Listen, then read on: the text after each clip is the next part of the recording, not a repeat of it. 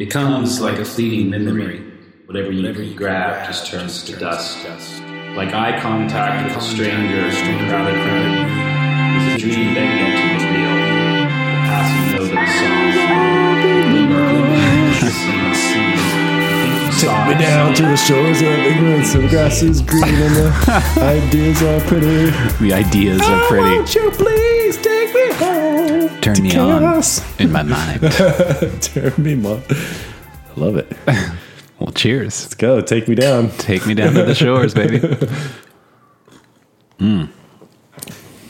Wednesday once again. Yes.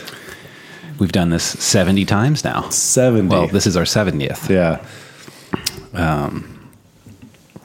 That's pretty crazy. cool. That's pretty crazy. Yeah. Yeah. So thanks, Mom and Dad, for listening. yeah.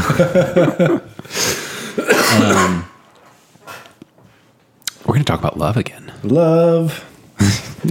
You're so sing-songy I today. know. It's always unrecognizable. Like what song are you actually singing? No one will ever know. Exactly. Even when you try to explain it. Da, da, you know. Da, da, da, da, No, I don't know. So a couple of episodes back, we had one titled "Love, the Hero, the Fool."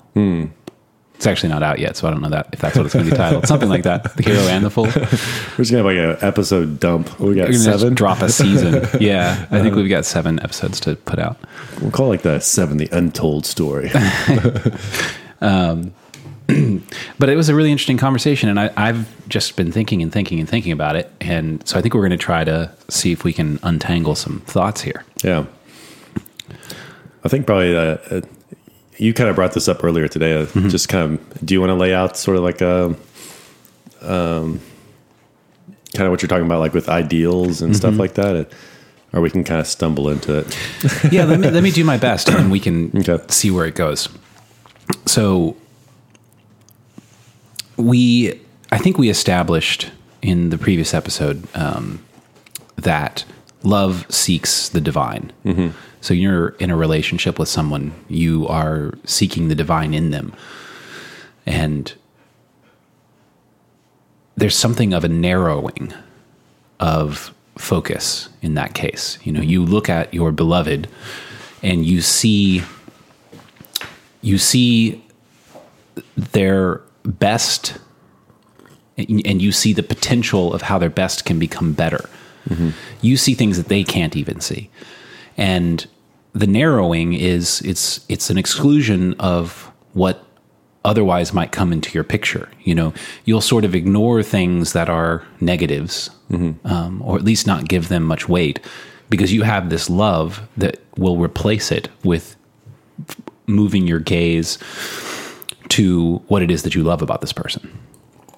And in that way, that is, I think, what the seeking of the divine is. You know, each individual has this transcendence, this potential transcendence. Yeah. You know, that's the premise that this country is based on.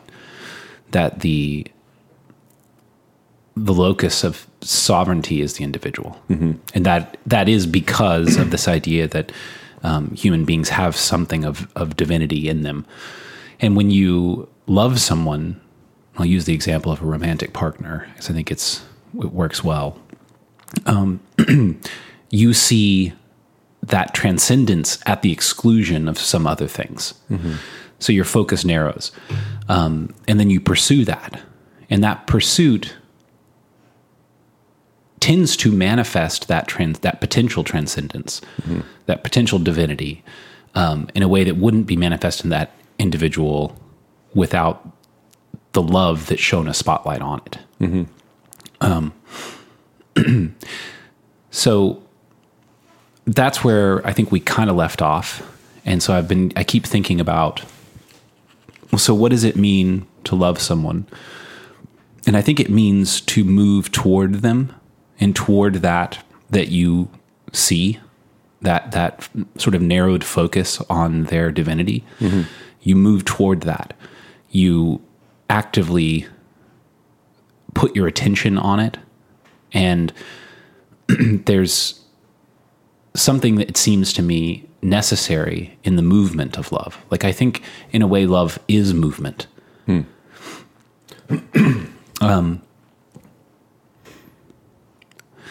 So then something interesting, I think, happens if that relationship ends. Because the premise of the relationship was the casting of an ideal. Because when you narrow your focus to the divine in someone else, that is literally an ideal, because it isn't the whole picture. You are focusing on a part of the picture and pulling out the best part. You are defining an ideal of that person. So you have an ideal. You are in a way interacting primarily with your own ideal of that person, and they are called into that. And I think in a good relationship, made better for it. And so long as you are moving toward that, we don't really conceptualize it this way. We conceptualize it maybe as the feeling of love. But if a relationship stops, the movement stops. And I think something really interesting happens. For one thing, who that person is and who you are in relationship to that person starts to become clear in a way that was almost the reality of it. The whole picture sort of comes in. The light of your attention expands to see more. And yet you still have this projection of an ideal, this ideal that was projected through the lens of love, through the lens of that moving of love. And now you see both really clearly because the motion has stopped. And when you see it clearly, you can also see the distance between the two. And the ideal that was projected suddenly becomes a judge against what was or what is, now that it's no longer moving. So you start to see the ideal more clearly, and the reality, let's say, it's not exactly reality, but it's, you start to see what was maybe not useful to the movement of love that was excluded. And you see the distance between the two. Yeah. And there's judgment in that. And that's, or maybe the obstacles that kept you from continue moving towards that ideal. So what's the difference between that and like sort of naive optimism or naive idealism? So it's like, again, whether we'll just think of, Jordan Peterson, for example. It's like I have this sort of naive idealism of him, where he kind of has a way of answering questions and stuff like that. But then when you see him in his vulnerability of having gone through this last 2 years, it's like they're just sort of humanizing of him also,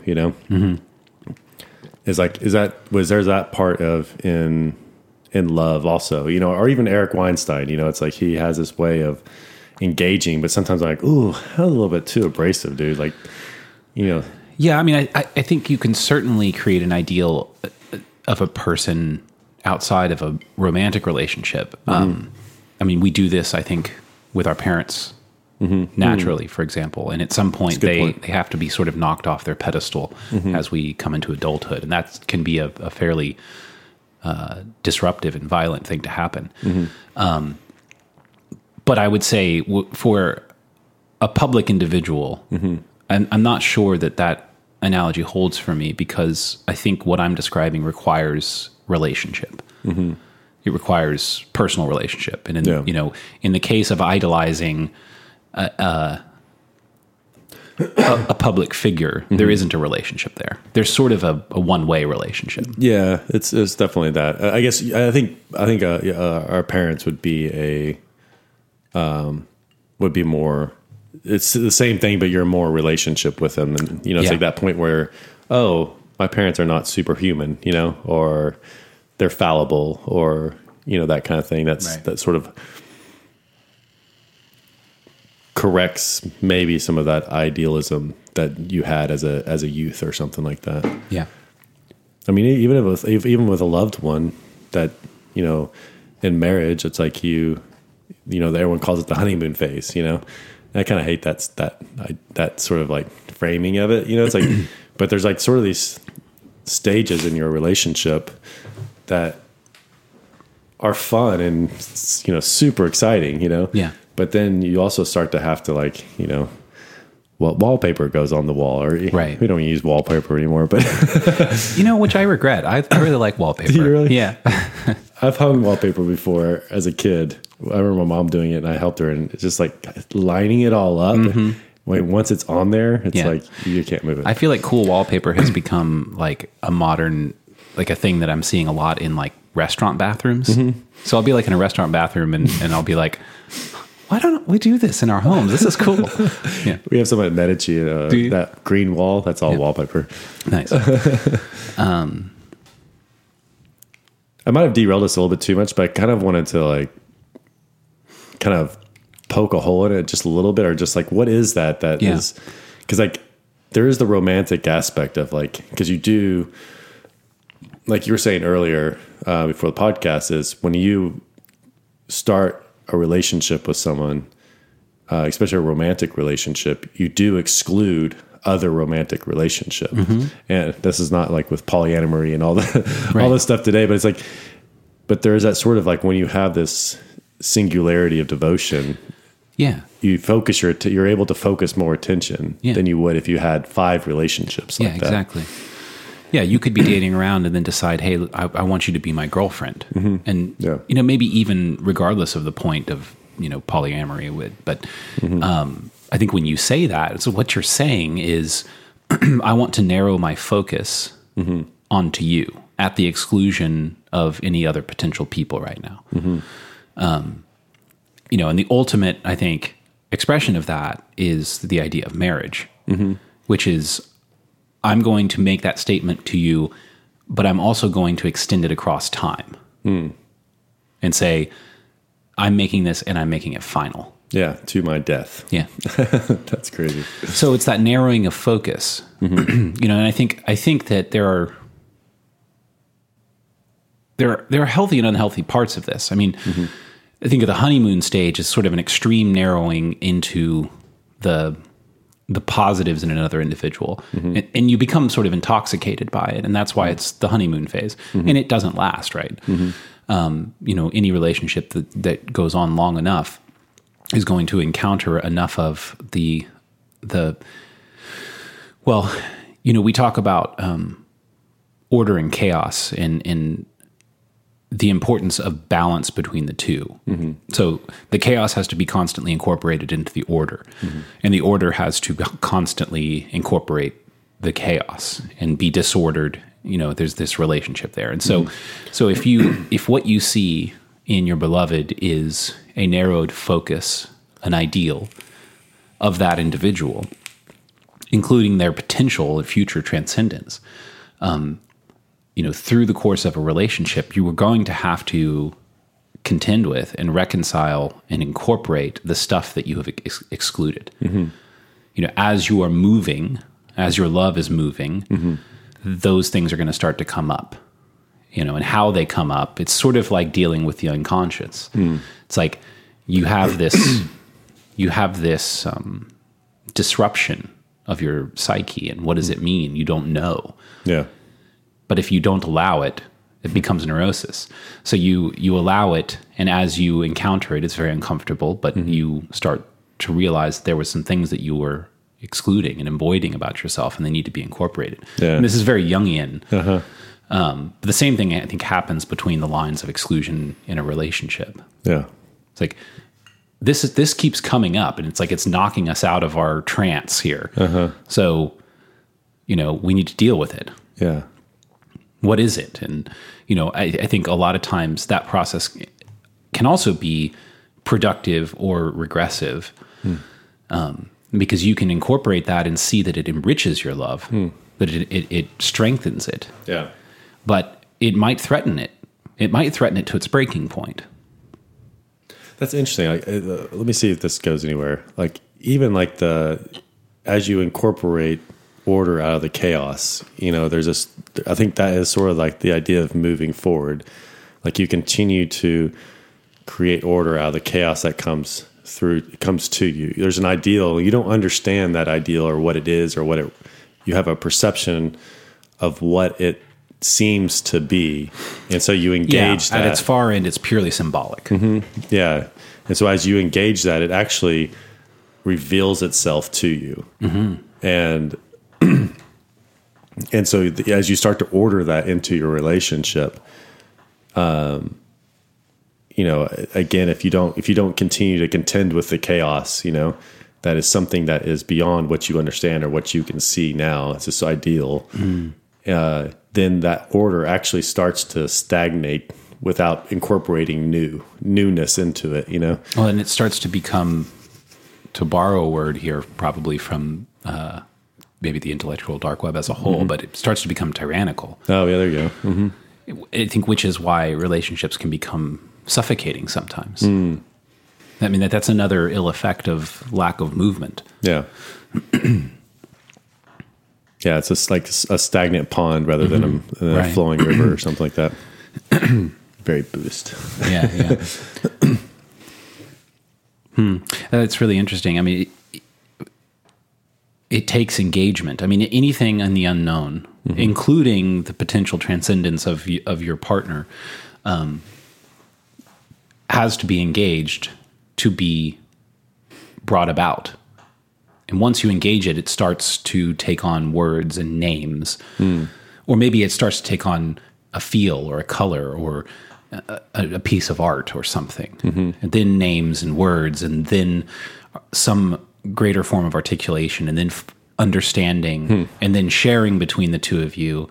And then it becomes a part of the relationship. It's incorporated. Dude, that's amazing. It's like you're also ordering your life around that ideal or that process. Yeah. And so you start to incorporate that into how you interact, how you move forward, what your dreams are. You almost start to build a metaphorical house together. And, you know, it's whenever you have these big crashes that change what you thought you were building, and there's like a wrecking ball that comes through. I feel like I've experienced that on a few occasions. Yeah. Like, it's like, wait a minute. No. And then you have to deal with it and come against that sort of chaos that kind of like shifts your, like, I thought it was this thing, but it was absolutely something different, you know? Well, that's interesting because the wrecking ball imagery is really popular in folk, Americana, and country music. Oh, interesting. What do you mean? I mean, there's a lot of songs called Wrecking Ball, you know, and I think that songwriters in that genre are very fond of writing about love and maybe the sadder aspects of love. Malcolm Gladwell has a really amazing episode of his podcast, Revisionist History, called Why Country Music Makes You Cry. And he laid out this fantastic case that basically, like, country music and sort of its offshoots, which I think folk and Americana and Red Dirt and all these other things are in the broader Red umbrella. Dirt, I've never heard of that. Yeah. They write very specifically about things. Like where they were when this thing occurred. Oh, interesting. Whereas if you listen to rock and roll or rap music, you don't have specificity like that. Yeah. But you can listen to a country song, even if you don't like country, and be brought to tears. And I cried several times during the episode. He plays this song. What is the name of that song? He Stopped Loving Her Today. You ever heard that song? I probably, yeah. Oh, it's so sad. He stopped loving her today. That's how it goes. I apologize to all of our listeners. All it goes through my head is like, went down yonder on a Chattahoochee. But I think that analogy of the wrecking ball makes perfect sense, especially when you're talking about love, because love does build a house. It builds a house, or to your point, like a way of seeing things, an orientation toward engaging in life. It contains hopes, it contains dreams, it contains realities. but it's a sort of a complex organizational structure of how to live your life, right? And then the love ends. What does it feel like? A wrecking ball. It's like, I'm not sure that there's anything that can be felt more deeply than that, which is your entire concept for how to live is it's not like removed. It's broken.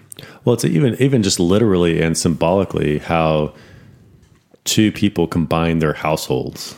You know, it's like, you know, traditionally speaking in maybe Protestant or most West, I mean, in a lot of traditions, it's where, you know, you don't move in together until you get married. And it's this idea of like, once you do that, you're building something together. You know, up until that point, it's like you're kind of making a commitment and courting, and then you're building a house together. You know, literally. You know, right. And when you do that, it's like, and you're building it to orient toward you're building it to orient toward the future, whether that's to like accommodate children that you'll have together, or a business that you'll run together, or the things that you like to do together. You're orienting it toward a value structure that arises out of the ideal of the relationship. Oh, it's interesting. Like, and when you move in, I have a chair, she has a couch, you know, a table. But then over the years, as you replace those things, it's no longer whose couch is that? Whose table is that? Because it's like you've at some point replaced those things with something that is you've done together. That's why divorce is so deadly hard. Yeah. Because whose couch is that? Yeah. No one knows. It's the relationship's couch. That's whose couch it is. So now you've got to start defining things that never needed definition, and things you didn't even know to define. You know, but there's also the reality, which I kind of see some people try to do this, but I don't think it's healthy or good in trying to keep things separate.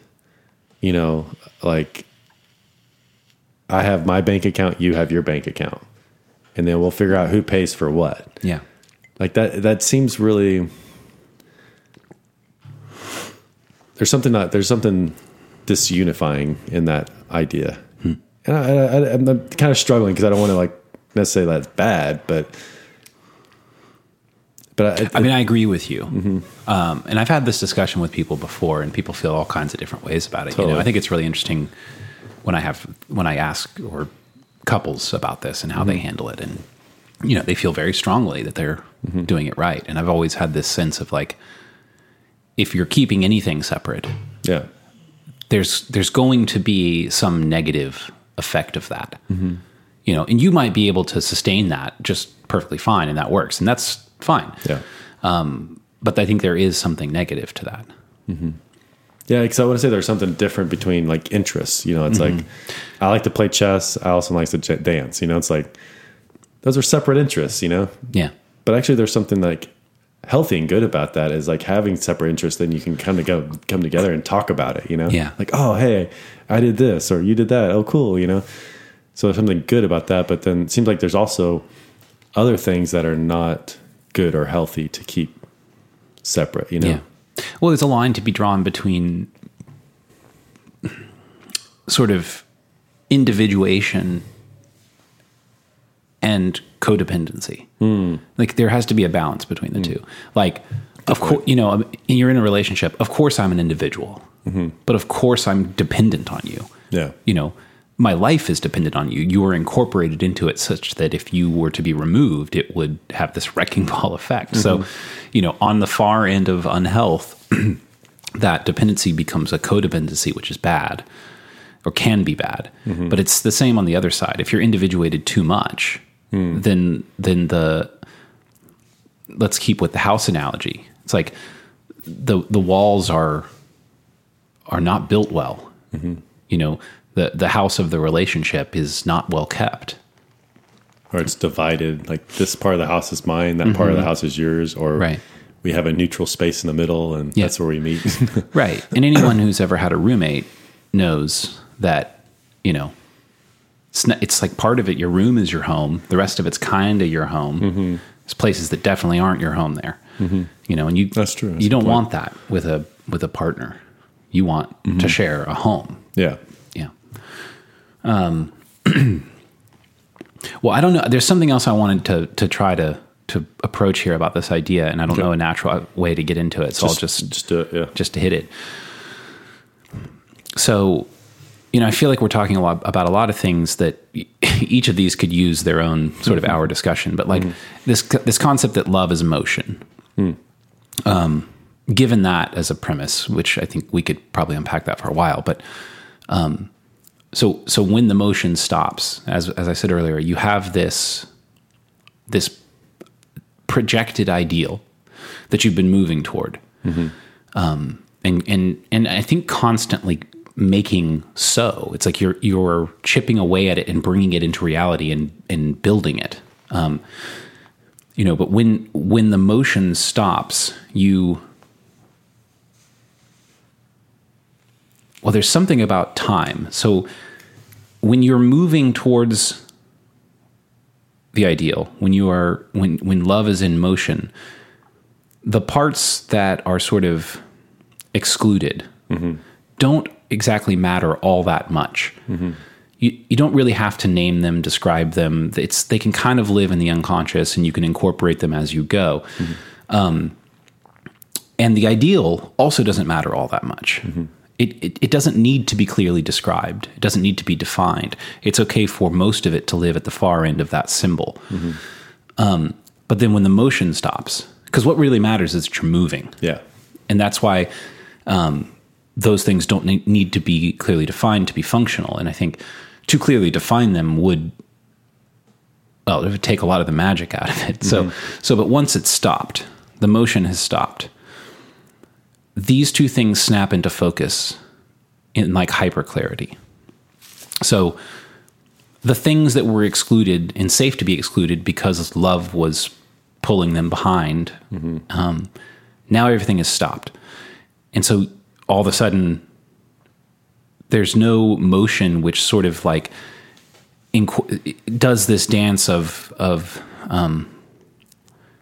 ordering chaos. Now everything just sort of devolves into this disordered thing, and you have to start looking at all of it and saying, well, what is this? And why was this way? And why did I do this way? And my God, I felt this way and I never really told you, positive or negative or whatever. And it's all this comes into focus, but the other side comes into focus too, the ideal. All of a sudden you're not moving toward that, and you feel it much stronger. You see it more clearly because you are stopped at a vantage point where you can compare where you are to what it is. It's measurable now. And so that ideal becomes clarified in a way that I think generally, when it is love, makes people absolutely miserable to behold. I mean, what is it's like we have every movie and song forever has been about this. The breakup song, movie. What is the common theme? It's just absolute misery. Your heart, it's like, we try to say we're heartbroken, but what does that mean? We don't know. We just know everything hurts and nothing makes sense. It is misery. Yeah. And it occurred to me in some sense that I think that's exactly what hell is. It is being forced to see the ideal, whether that's in a relationship or in your life as a whole, who you could be, who the world could be, what your relationships could be. See that with absolute clarity and see the distance between that and where things are clearly, which highlights exactly how things are. And then there's no motion. Yeah. You are stuck there to be judged by the ideal, to still desire even more deeply now that you see it. And this is another common theme, right? When couples break up, 2-3 weeks later, a month later, what does both of them want to do? They want more than anything to get back together, even in a relationship that was not good for them, even an abusive relationship. Yeah. And I think this is part of the reason for that, is that once the motion of love stops, you see more clearly how good it could have been. And it is absolutely intolerable to stand motionless against that projection and be judged by it and want it. That's misery. I think that's hell. Well, it definitely seems like you're also experiencing death in a sense. That's the ultimate stop motion. It's like whenever a relationship comes to an end, it's like you die in that form. Totally. And the ideal has to die too. Yeah. Which I think violates something in us at a really fundamental level in a way that seems to me like blasphemy. There's also something blasphemous about this idea of like stopping love, because now the ideal becomes a judge, and the reality of what was becomes clear, and you don't want it to be judged, because before there was not a lot of separation between what it was and what it could be, that it coexisted together. And now you have to separate it, and you have to judge it and say, this is the way that it was. You have to now name it and describe it, which is only something you can really do once something moves into the past. Which is, as you're talking about this, something that comes to my mind is like momentum. So when you start a relationship, it's like there's a lot of fuel that given ignition provides a lot of momentum. And then along the way, you kind of have to have these moments of reorienting and almost stoking that fire, and taking care, like tending to the relationship itself, where at the beginning it just really required a spark, Yeah, totally. And so it's like so there's this part of tending to the relationship. So there's a lot of things that momentum will carry forward, things that are maybe not good or healthy about the relationship, but the momentum is helping you move into the future to possibly have more tools to deal with the things that you haven't dealt with. It's like, whether you've been married for 1 year, 10 years, 30 years, it's like you're always going to have those places where you have to incorporate things of the past that you've sort of like haven't dealt with or have put away that need to be incorporated. It's almost like that almost becomes the fuel for the future too. It's like, yeah. Well, you were saying this idea of tending to a relationship. You were saying something earlier about, that the ideal, the symbol, orients you, and it helps define hopes and dreams and things like that. And then even the way that you organize your life around pointing towards those and the things that you do, and the natural expression of love that is fueled by that momentum that you're talking about. At the beginning, you don't have to think too much about it. It just spills out. It's like, I was at the store and I saw these flowers and I thought of you, and I just had to buy them and bring them to you. And, it's like, you're drunk in love. And then at some point, that stuff starts going away. And I think there really is something to saying, when the relationship needs this very conscious tending, you may not want, this is a trivial example, but you may not want to, it may not like arise naturally in you to buy your wife or girlfriend flowers, but maybe do that. Yeah. On purpose, or even make yourself. Yeah. Make yourself, even if you don't want to. It's not that act, the benefit of that act is that it's going to make her happy. It's that it is reorienting yourself toward that. It's engaging and putting your attention toward that. And that is what's going to start pulling the ideal into the reality.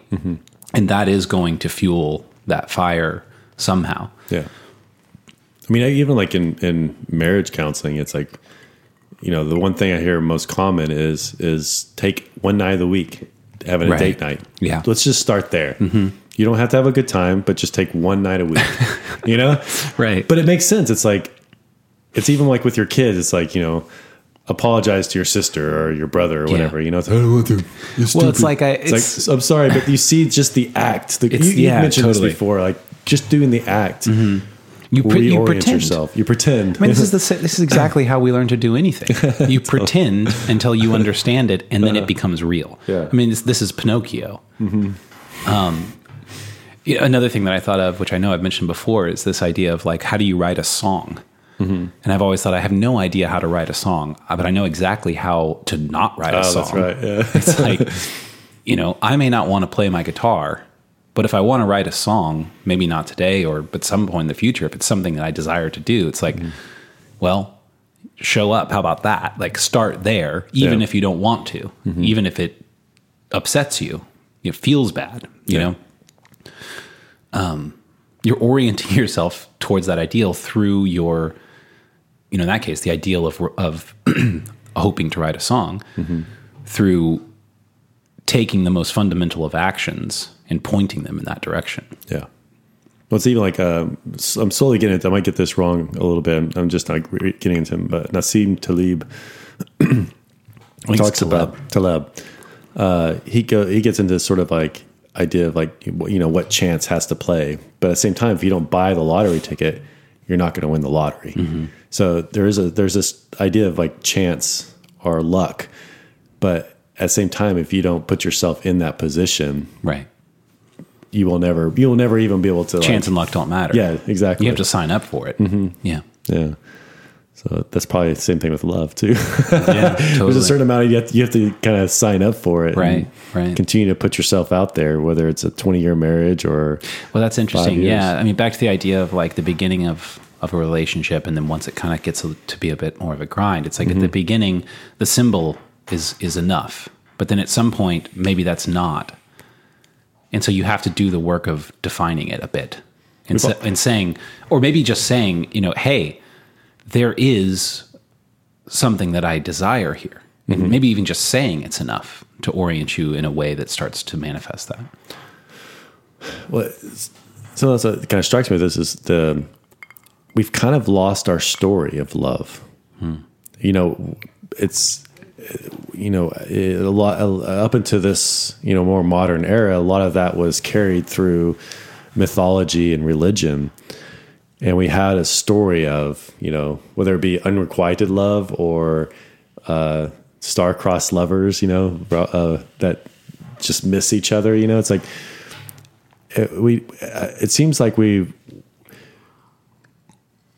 somewhat don't know what to believe anymore. Like, what is love? Like, is it what serves me? It's like, is it what?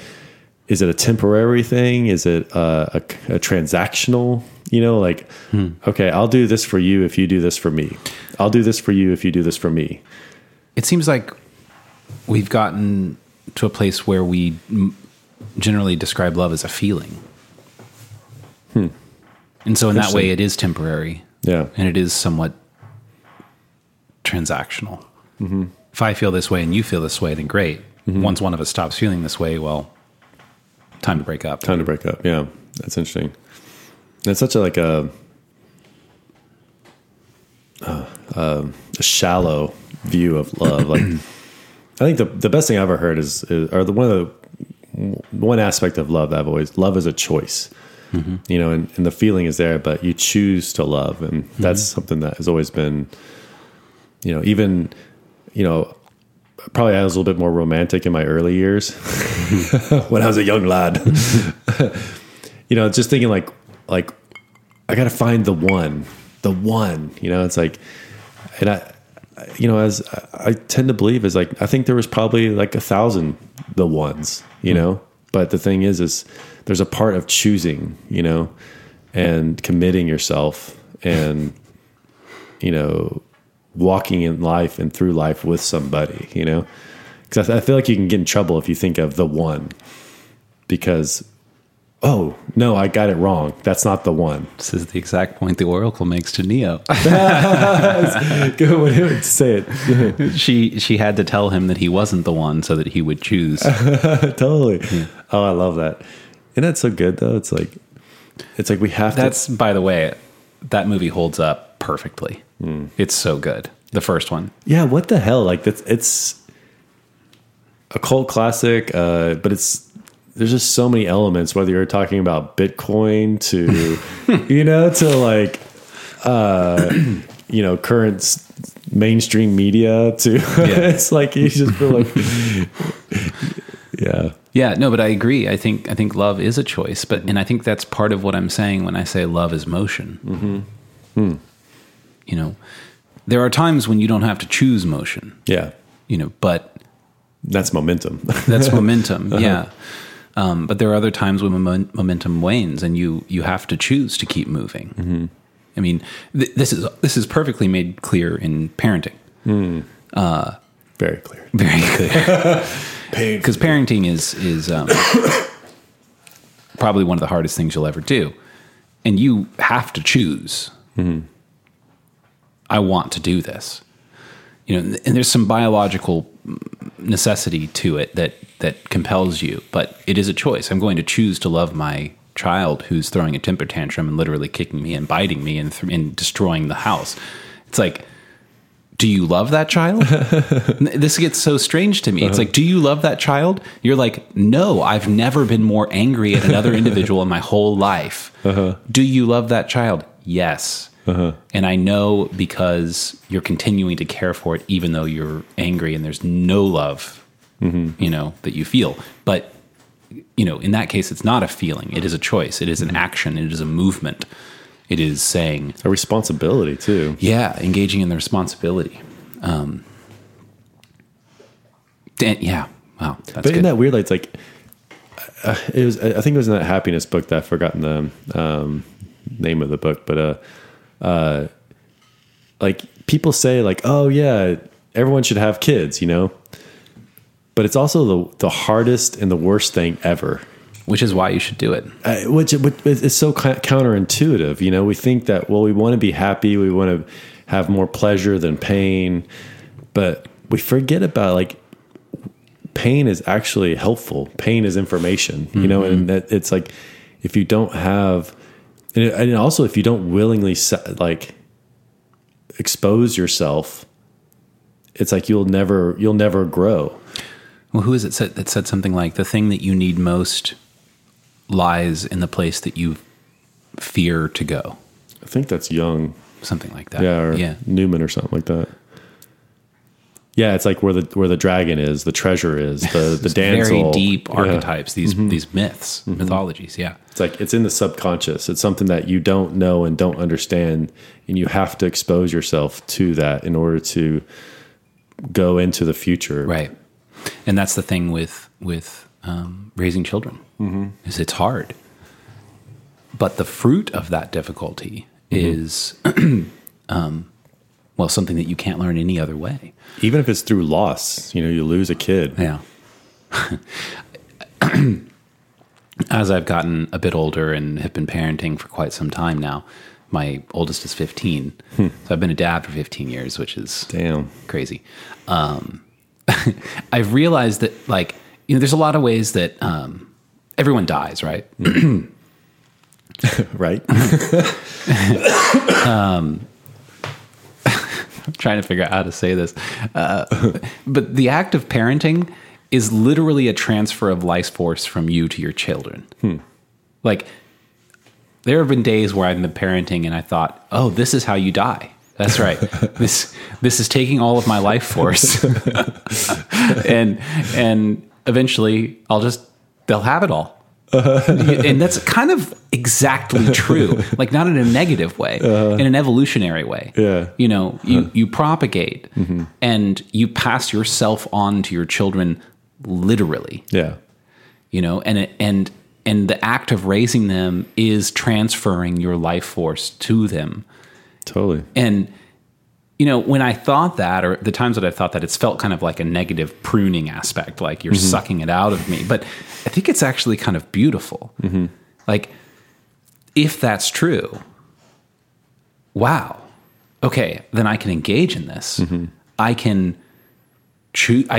be aware of it and look for it and say, oh, I want to give this to you. I want to give myself to you. Yeah.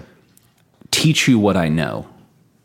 I want to, and that's not like passing information necessarily. That could be as simple as being there when they're hurt and crying. Like my daughter recently was hurt. Something had happened with one of her friends, and I had kind of noticed, but she didn't seem like she wanted to be approached. And maybe an hour later, I finally kind of came up to her and I was like, "Hey, are you doing okay?" And she like immediately just broke down in tears and sort of like fell into my chest and hugged me. And I just thought, I want to give myself to you. Yeah. That's sweet. That's and good. Teach you that it's okay to cry. Teach you that I'll do that with you. Like those are that's also a transfer. Yeah. Just like it would be a transfer to give discipline or to, as you were saying earlier, like teach our kids to apologize or teach them to drive or teach them how to fix something, Totally. Yeah. There's a genetic, there's a psychological, a mimetic sort of passing on into the future. Good use of mimetic. Yeah. Michael just winked at me. Boom. It was good. I have on my board meme to reality because Elon Musk is saying meme to reality, Bitcoin to the moon. Yeah, and like Elon Musk is literally going to the moon and going to build a base. I'm thinking, by the way, that you should probably buy some Dogecoin right now. Yeah? Yeah, because he's going to be on SNL, and he's going to meme up Doge on SNL. Oh, gosh. Yeah, that's so true. All right. So Doge it is. The price is going to go. We almost shifted the conversation. I was about to jump on that one. I felt like I needed to say this is not financial advice because I don't know why. It's like I've been listening to a bunch of financial podcasts and following a bunch of people on Twitter, and everybody always says that. I don't know why they say that. Well, because they don't want to be sued, and if anybody's listening to this and for financial advice, you're in trouble. Also, if you try to sue us, you're not going to get much. I got $5 and some Dogecoin. Some Dogecoin. Well, if Dogecoin does go up, though, then maybe. Oh, that's true. Never mind. I don't have any Dogecoin. Man. I love how you look at the clock. Can we re-engage? The love thing? Yeah. Yeah, we can re-engage. Or is this just a natural stopping point? This conversation has gone a lot better than I expected. I think that there's a lot of things here that deserve a lot more thought and a lot more discussion. Well, I want the sticky point for me is still the ideal part. I feel like, not that I necessarily get hung up on it, but I can see how other people can get hung up on that idea of the ideal. I mean, I don't get hung up on it, but well, no, because I am getting hung up on it, but also right. There's something about that is also makes sense to me. And I don't know if there's another word for it, but at the same time, maybe I'd be able to talk about what that means. What is an ideal? Because when I think of the way that I'm hearing it, especially from you, in the way that I kind of understand it, is like anytime you were in a relationship, you're projecting something into the future, but that exists now. But you also know with anything that there has to be some sort of momentum for a relationship to continue into the future. Like we have a shared interest of baseball, or podcast, it's like there's something that we have that projects into the future and that we can relate over and about. Well, maybe the abstraction is making it a bit cold, because it isn't as if you well, maybe this isn't true. It isn't as if you walk up to someone and you say, "Here's the ideal. Let's go do it." It's a process of discovery. True. And this is why I say that the ideal is not clearly defined in the context of a relationship. Is so long as love is in motion, it doesn't need to be articulated. And neither does the current reality. You're living in motion, and the motion is what matters. It's like the journey, not the destination. It almost kind of sounds like that. Kind of, yeah. I mean, but then again, there's something really interesting because arranged marriages tend to be very successful. And that is literally saying, here's the ideal, let's go do it together. That can work.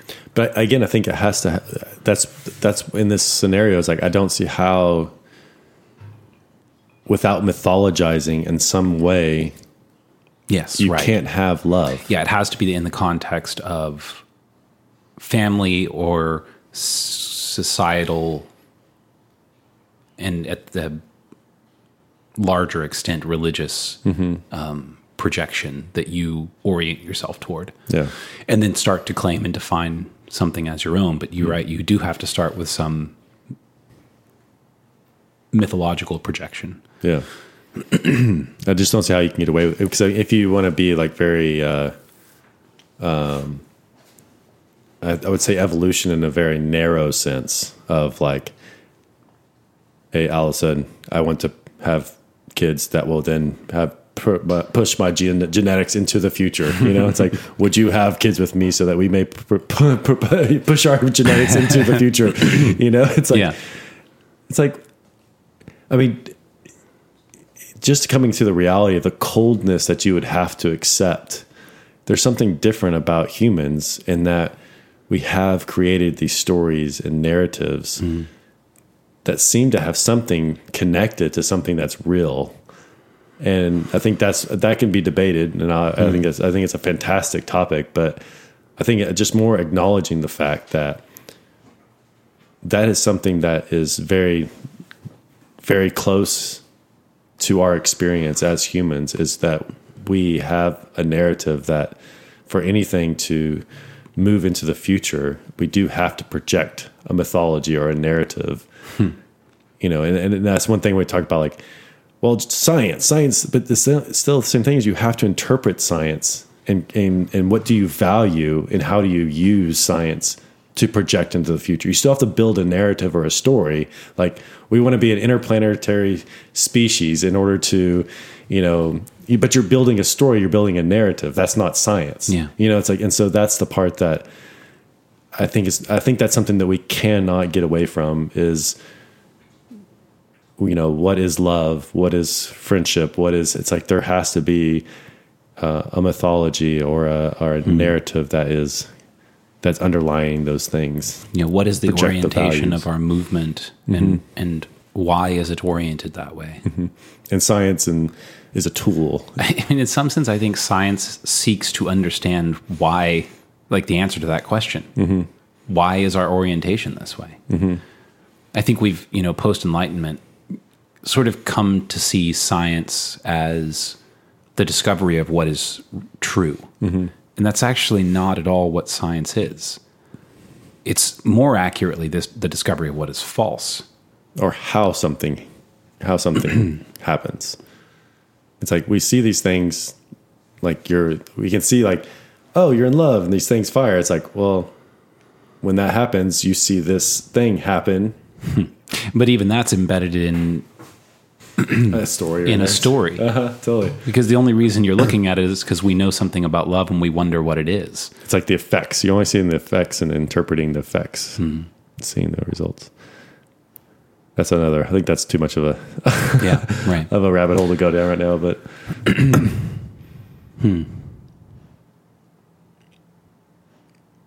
yeah, I think definitely the narrative, the mythologizing, the ideal. There's I don't see a way around it. Even whether you're an atheist, a Christian, a Muslim, it's like you build a narrative. Even for your family, most families I know, whether you're Sam Harris or Brett Weinstein or Joe Biden or whatever, it's like, or Jill Biden, you do build a narrative for your family. This is what we're about. This is what we do. Vaclavs were the V-Force, it's like right. you have your own inner mythologizing that you do that, we do this, we're a sports family or whatever it is, it's like something to kind of unify. And well, so that's really interesting because that generally starts as a simple observation, but once it is described and named, It no longer is an observation of what's real. It becomes part of the ideal that orients you. Mm-hmm. You know, you say, we are this way. This is what we're about. This is what we like. This is how we handle situations. This is an orienting thing. And part of orientation is description of what is and sort of dream and vision casting, which is a description of hope. Yeah. And hope toward what? You know, that's the thing. That's what the ideal is. Mm-hmm.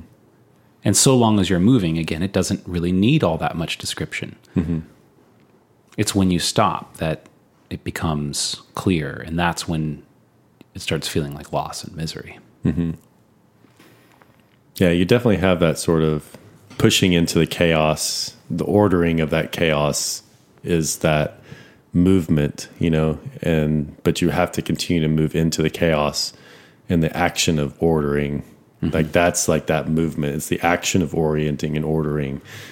But if you stop, then the order becomes tyrannical, and you become. One thing I've always thought about. Someone told me a long time ago is like, you know, if in this situation they didn't put in these terms, but if you're not pushing into the chaos, into the ideal, it's like all of a sudden you're married to a maid and you're the butler. And you occupy the same territory. It's an interesting way to put it. But you actually work for the house that you live in. Yeah. You know, it's like you actually don't own it, and there's no ownership there. It's just like you have these duties you perform. Right. That sounds. And the duties are outdated. Mm-hmm. It just made me think about, like as my kids have grown older, like bedtimes have changed. You know, at a certain age, you know, bedtime is super early or whatever. And that's really loving, because it would be, and that order, I mean, that's what a bedtime is. It's order out of chaos. Chaos is ensuing. And so you establish some order and say, at this time, chaos stops. And if you fight me on it, I'm going to win. It's time for it to stop, you know? Totally. You know, so maybe your kids get to a certain age and you establish an 8:30 bedtime, and that's good. You know, but as they get into high school, that's not going to be good. It's like, that's an outdated set of order. Yeah. And if you stop incorporating the chaos and updating the order, that starts to become tyrannical, and it starts to become oppressive, and your kids are definitely not going to like you, and they're not going to want to hang out with you, and they're not going to want to be at your home, you know, and that's going to fracture your relationship. Yeah.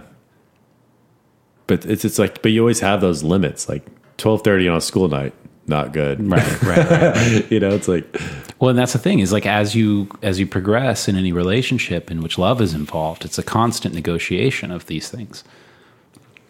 Yeah. And there's that time when they move out of the house that, hey, you know, I've given you everything that I can, but also you're gonna have to experience that going to bed at 2:30 and you have an 8 a.m. class. It's not a good thing. And you're going to have to learn that. I'm not responsible for you anymore. Right. Or at least not to that degree. Right. But, well, I think that was good. Cool. Yeah. That was good. Yeah. Love the ideal. Yeah. I just love the whole part of that is the movement and, yeah, probably we need to talk about chaos. We had a discussion earlier about chaos and exposing yourself to chaos. Well, maybe, we got a little bit of time, but there's something like about like exposing yourself to chaos and allowing yourself to be reoriented. Like, you know, whether exposing yourself to love again, or in business to, you know, you've gone out of business a few times or something like that, you know, it's like, or you keep always being at the door of chaos, of destruction. It's like opening yourself back up to that time and time again. Well, that's an interesting point. I think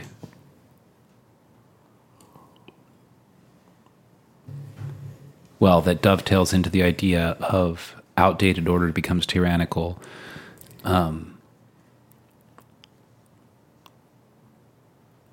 Because you can also take refuge in that. Totally. And be unwilling to engage in new chaos. Because, once you've established some order, you want to take refuge in it, and that's good. But you do that long enough, and all of a sudden, you're not starting another business because you don't want the chaos, or another relationship, or having another kid, or starting another project, moving when you know that you need to, or whatever it may be. That's a good point. Well, maybe we can revisit that. I think my flow state's done. Flow state's done. Shoot. All right. That was the sound of flow state being done. Thanks everybody, guys. for listening. Yeah, bye. Good stuff. Bye.